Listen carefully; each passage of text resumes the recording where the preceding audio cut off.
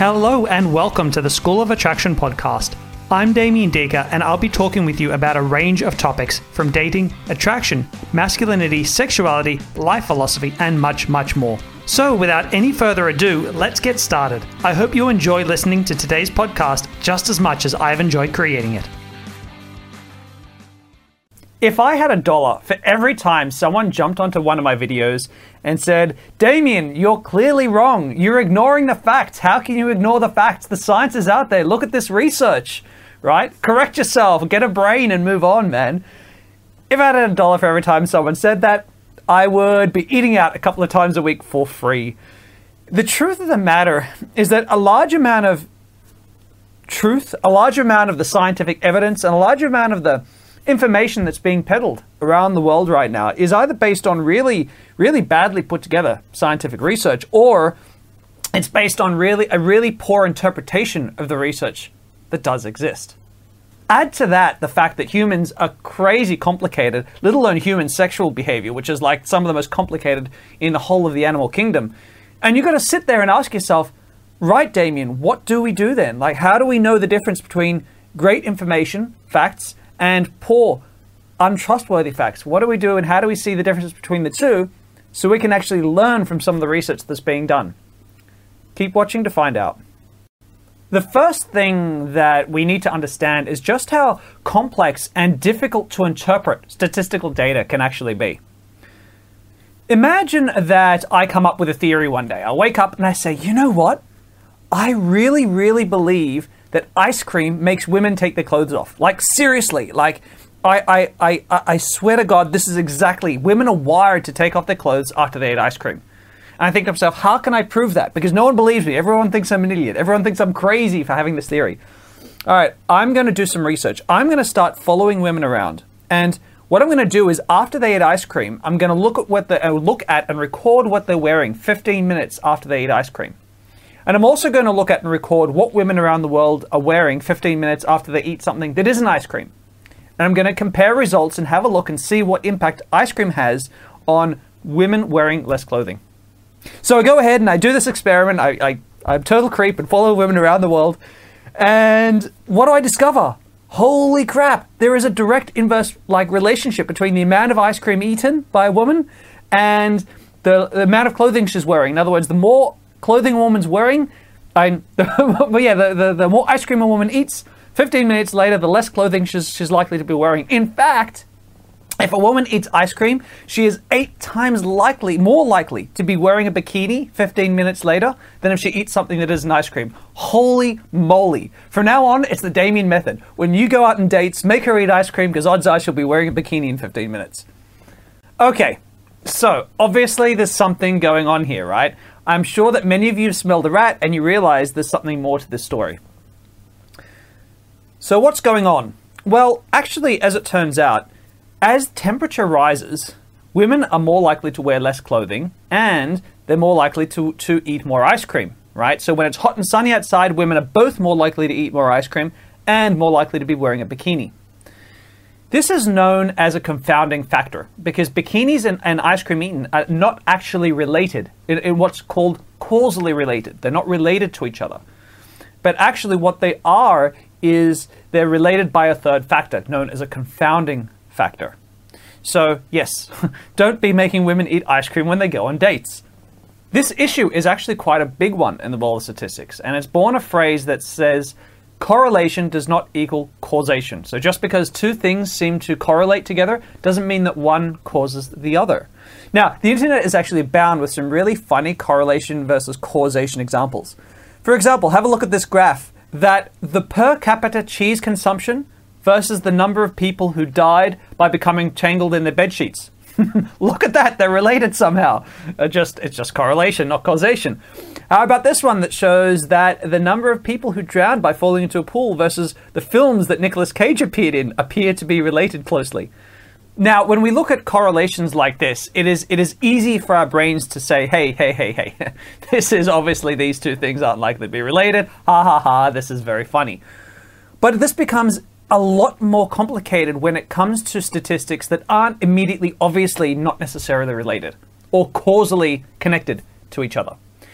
One of the biggest problems here is the way that our brains work, because our brains are pattern recognition machines, and they come with a whole bunch of built-in biases which make us not very good at innately correctly interpreting data and statistics. In fact, we're incredibly bad at it, and even well-trained professionals struggle a lot.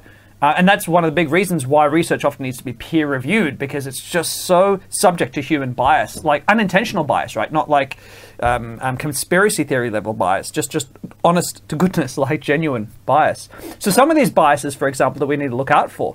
The first one you've probably heard before. It's called confirmation bias. And so confirmation bias is the tendency to interpret things in a way that supports beliefs we already hold. So if you're already walking around the world and you're thinking, I think that women in general just want to get the better of men. I think women are out to steal from men and take what they can. That's the way women are wired. If that's your belief system, you're going to kind of ignore or see faults in any experiments that disagree with that. You're likely to take any experiment that is somehow a little bit related to that fact, and you're going to suddenly pull out meaningful data, what you believe is meaningful data, even though the data isn't that great, right? So you've got this really strong bias to find confirming evidence for things you already believe. The second bias that is really common when it comes to looking at statistics is something that's called the availability heuristic. Now, a heuristic, by the way, is a rule of thumb. It's a shortcut in our brains that we have. Now, the availability heuristic is a tendency to give recent or highly emotional events in our lives a high priority when we're assessing whether something is true or valid. So, if you have been recently in a relationship or a marriage where a woman left you for a more attractive guy, that creates this availability heuristic. So every time you read something or see something that talks about attractive men or less attractive men, bam, your brain pays super sharp attention. But even more than that, because you've got that availability heuristic in mind, it's such a recent or strong emotional memory, it makes you far more likely to believe research that proves that it wasn't your fault, right? Or that proves that it's women who are bad and not men, and all this kind of stuff as a result of that availability heuristic that you have in your head. The third very common bias is what's known as the availability cascade, which is a self-reinforcing process whereby if you repeatedly hear the same message over and over again, you take it to be absolute truth without any real evidence. Now, this is particularly pernicious and common nowadays because it's very easy with things like Facebook and forums and whatnot that we can surround ourselves with in-groups. So, for example, if you are strongly left-wing liberal, if you're right-wing conservative, if you are a part of a feminist group, if you're part of a men going their own way group, if you're part of a men's rights or a red pill movement, what happens is that you get flooded with these messages over and over and over and over because you just surround yourself with these messages that pop up in your Facebook feeds and things like that. That what happens is over time you just go, well, that's absolutely true. Your brain stops questioning any data that's thrown at you that supports that basic message. And that's not about being stupid or it's not about being foolish. It's the way that we're wired. And it's one of the reasons why I tend to be a little wary of being too close to a lot of these groups, because I feel often lies seep in, right? And false information. Now, these aren't the only biases out there. There are a whole ton of them. If you want to see them all, go ahead and check this wiki page of like known human biases if you're interested in what I've been talking about here. But so, like, how does this play out in real life? Well, let me start with an example that most of my viewers, because I know what my viewers generally like, are going to agree with. Let's take feminists. And feminists found a statistic that says that for every 75 cents a woman earns, for every dollar a man earns, a woman earns only 75 cents. And now, this is very real data. This is not fake, falsified data. This is very correct. This is real. This is not wrong. And they look at that and they say, holy crap, look at that. Look how much women are still second-rate citizens, right? So they've got this heuristic in their head. They've got these biases at play. It's confirming what they already believe. It's confirming the message that they've been consistently receiving, that women are second-rate citizens. So they don't question it. And they say, wow, look at that. Everyone, pay attention. Women need to be paid more money. There's a conspiracy paying against men. But what we actually need to do is most of you probably realize that we need to look at that data. We need to say, are there confounding factors? Is it necessarily true that women earn less just because they're women, or are there other confounding factors that's confusing the data? As it turns out, there is. As it turns out, a lot of that is actually a baby tax, or a large part of it's a baby tax. So that means that women, when they have children, take time off work. And when they take time off work, they start to slowly fall behind in the career progression. And more than that, once they have children, they work fewer hours, and they work many fewer unpaid hours, so unpaid extra work that men do, that get men the raises and get men the higher positions. So if you take the baby tax out, so to speak, you take that out, all of a sudden the gap narrows dramatically, narrows to something like a 7% gap. And then there are a few other factors which have nothing to do with gender specifically, a bias like an evil consortium of male bosses who want to pay women less. It starts to iron it out. In fact, there's almost no tax for just being a woman that you pay. If you want to work the same hours and do the same work and do the same degrees as men, then you will get the same amount of money. But women don't see that. You see, there are confounding factors that often feminists don't acknowledge. Now, some do, I have to be fair. Like, I know many feminists who do, but the core feminist group doesn't. Now, that's very easy. That's an easy example for most of my viewers to agree with, because you probably already hold that viewpoint. It's probably part of your availability heuristic as it is. But what if I pick something else? What if I pick something that's probably dearer to some of your hearts? What if I suggest the truth that women seek men with more money? Women are generally at core gold diggers.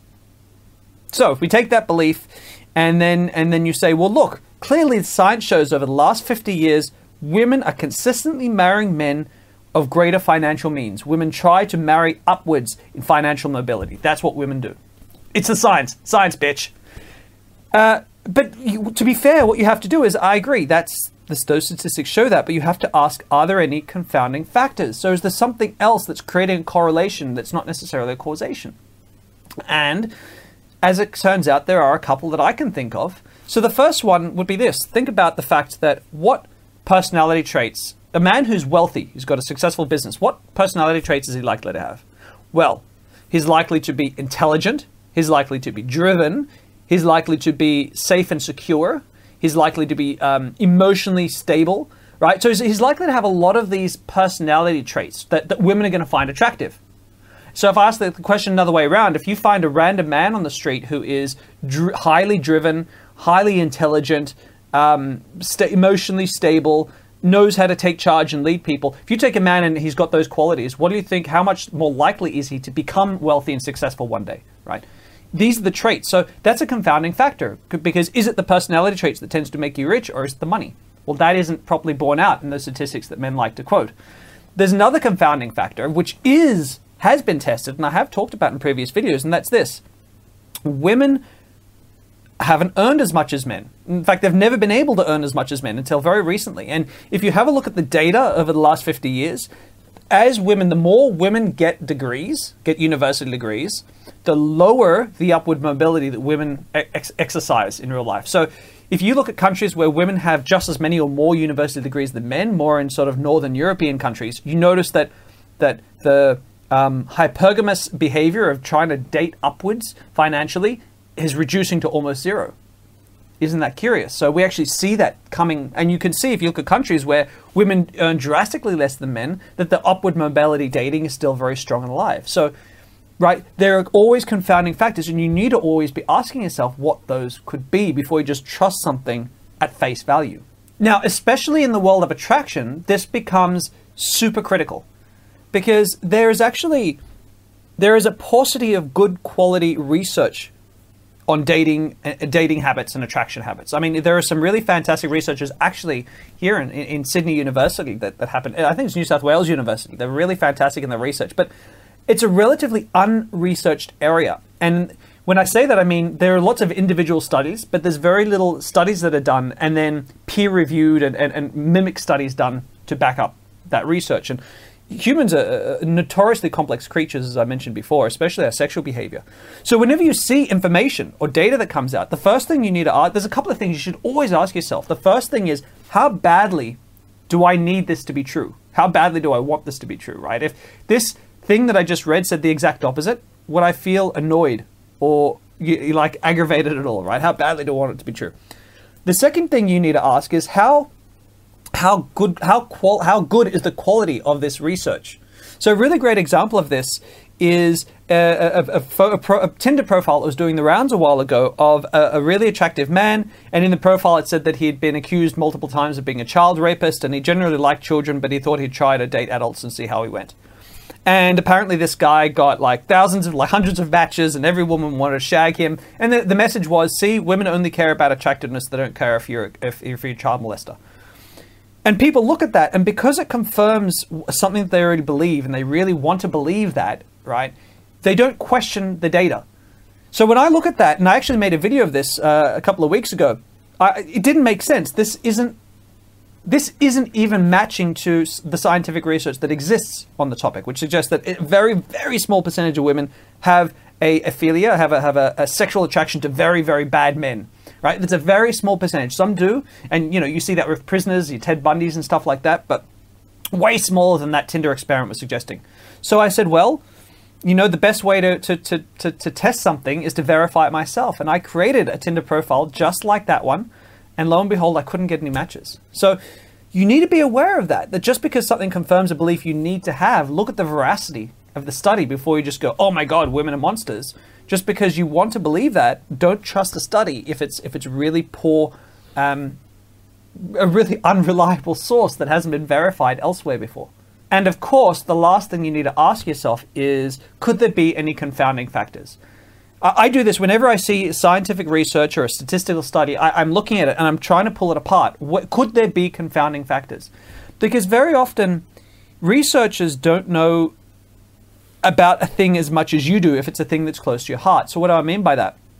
Researchers studying human attraction haven't necessarily been going out talking to 100 women and getting rejected 100 times, right? So they haven't necessarily been stuck in that. So they don't see the nuance that you may personally see, and that allows you to identify, could there be confounding factors that haven't been controlled for in this experiment? It's a question that is very valuable to ask. The cold hard truth when it comes to human attraction is that it is really, really, really hard to tear apart. And the best researchers all agree that the research is fuzzy at best. And the reason it's fuzzy is actually, it's because it appears as though not just humans, but primates in general are quite flexible in their dating and mating strategies, and humans appear to be by far the most flexible of all. So what that means is that depending on the environment in which you grow up and evolve and go through puberty, that starts to set the way, the things that turn you on, the traits in a partner that you look for, the mating rituals that you go through. These seem to vary wildly from society to society. Now, we all tend to live in a very, most of us live in a society that follows the same basic Judeo-Christian Muslim viewpoints about men and women. And we need to be aware of that. But when you look at societies like tribes throughout history, there are radically different mating strategies and attraction strategies and things that we think are attractive.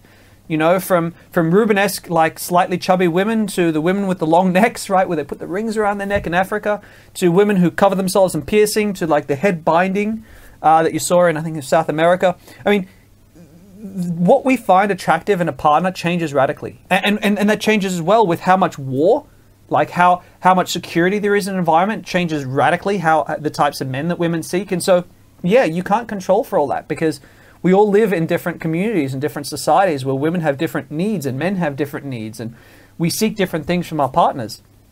And so generally, basically, you should expect there to be no absolute rules with women. And I've learned that as a dating coach.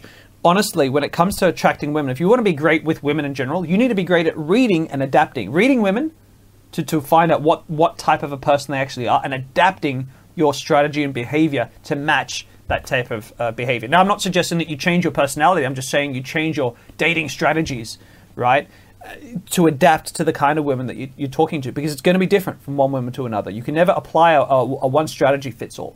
And so, yes, any research that you see that suggests that there is a one strategy fits all, you should definitely take with a very, very big grain of salt.